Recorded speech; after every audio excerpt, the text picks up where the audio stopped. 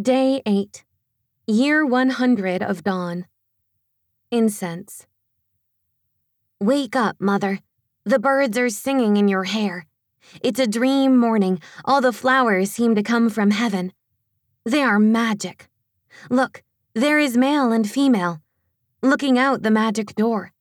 The babies are peeping from their hearts.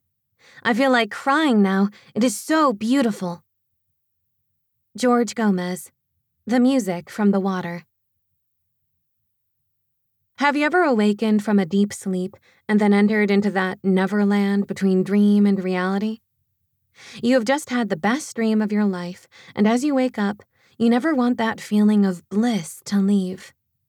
Your senses are filled with the extraordinary, the fantastic, the surreal sense of the picture-perfect world you just experienced in your dream. This is how I felt that first morning, my first morning, when I woke up in the garden. The dawn of my birth was like no other. Well, except possibly Adam's, since he was formed directly from God's hand, as Elohim made him from the dust of the earth, like a potter with clay, forming the first man into his image. The sensual essence of men, to me, is of the earth, not exotically fragrant like incense or perfume. No, a man's smell is more like rich moss, or the smell of wet dirt after the rain, fragrant in their own manly way. I like men to be like this. I don't want them to be all sweet-smelling. That would be weird. For me, anyway. Some women might like their men sweet-smelling, but I like Adam's earthly scent. I like to smell Adam's sweat. On a good day, his odor brings me comfort, which grounds me as a woman, because I am often wandering in the outer limits of the ideal in my mind. Men and women are made uniquely differently. When we appreciate and love each other's differences, it's a beautiful phenomenon. I love my Adam. I love that he's made with a different psyche and body than mine. But the truth is, I wasn't thinking about Adam that first morning. I know what you must think. You're probably wondering how I could not notice a handsome, breathing, red-blooded, naked man next to me as I awoke from that ethereal slumber. As the soft light of the new day drifted through my newly formed eyelids like a fresh song I was hearing for the first time, the melody very faint, then becoming clearer. An exquisite descant from the Creator's heart whispered to me, "Come away with me, my beloved. Come into my garden. Let me fill your senses with fragrant perfume." I did not come to earth as a baby, but as a fully grown woman, sensual, awake to the moment, feeling my body for the first time. What a gorgeous body. Not that I'm bragging, but my skin is so smooth, so moist, so delicate. My skin is also like a rainbow. When the sun glistens on my arm, I can see every color which will be the colors of all of my children. Anyway, I must have lain there for an hour. Not that time meant anything, but I lay there for some time, lingering in the poignant moment of my own creation, the lightness of my being, the deliciousness of this new day, this first day for me. With the orange light of sunrise glowing through my still-closed eyes, I felt my legs, my arms. Wow, what a cool feeling. I was a soul in a body designed especially for my purpose as a woman, for my Adam, and to have fellowship with my Creator. I had the coolest sense of hanging in the balance of perfection. I was made flawless. I was set in the garden of completion. The stage was perfectly arranged. There were no blots yet, no stains, no sin, nothing but the awareness of my first breath and each of my breaths thereafter. That morning in the garden, my soul sang in union with the mystery of creation with every fiber of my being. I was a flowing fountain. I was the first woman, and I carried the hope of all humanity in my innermost parts. The enormity of it all, the wonder of it all. I remember it as if it were a frozen bit of forever time, which held the essence of all that I was created to be. And that hope of the first dawn, as I opened my eyes, still lingers with me. As I close my eyes, I remember all of this, that time long past. But the most important detail of that first morning was not in my feelings, nor in my eyes as I saw the vibrant colors of the garden for the first time.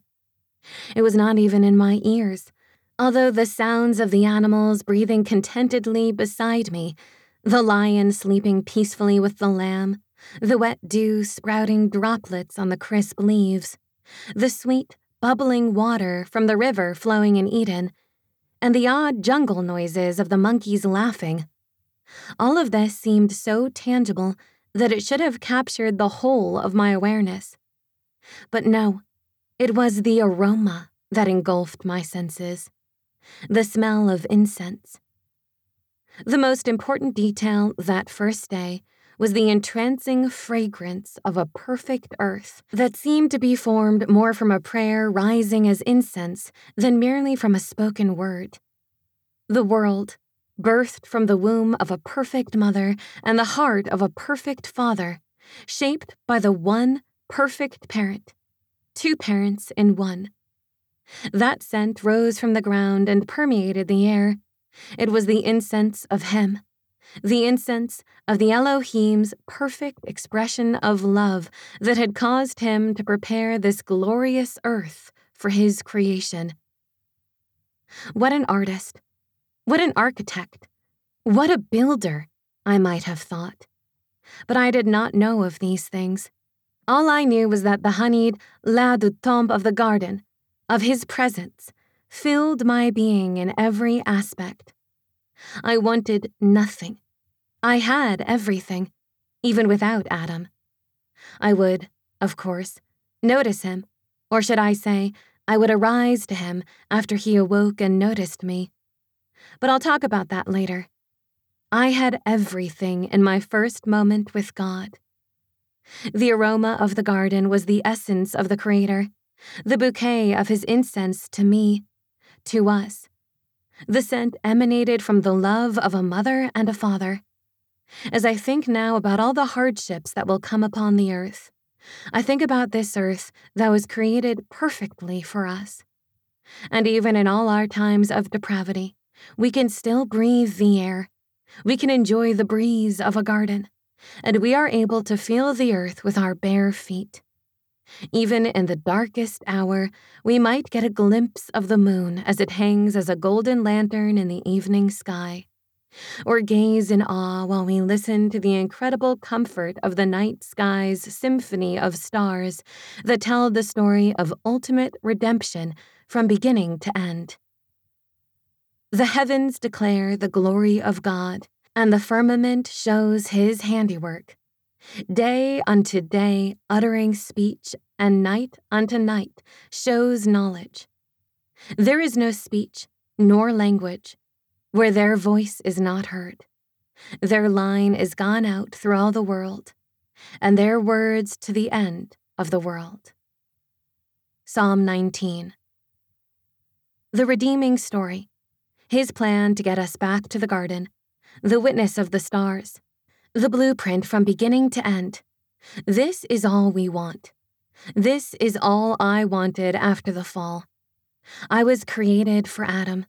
A woman can encompass a man, but does not need a man. We can nurture each other, which is a beautiful thing, but inside, deep inside, we only need that incense, that permeating essence of fellowship with Elohim. It is the sustenance of our being. It is the bonds of our molecules, the energy of our atoms. It knits the organic membranes of our internal organs together.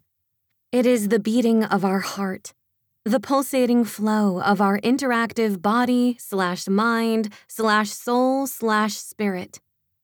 In him, we live and move and have our being.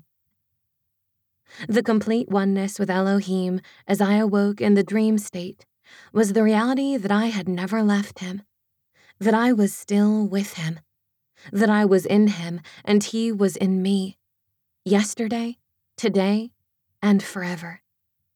And now I long to be with him forever. I cannot describe it.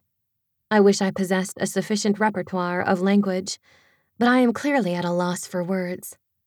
Words are not fluent enough to describe the knowing, and how this knowing, the forever knowing, the swallowing of him into me and me into him, the oneness of it all.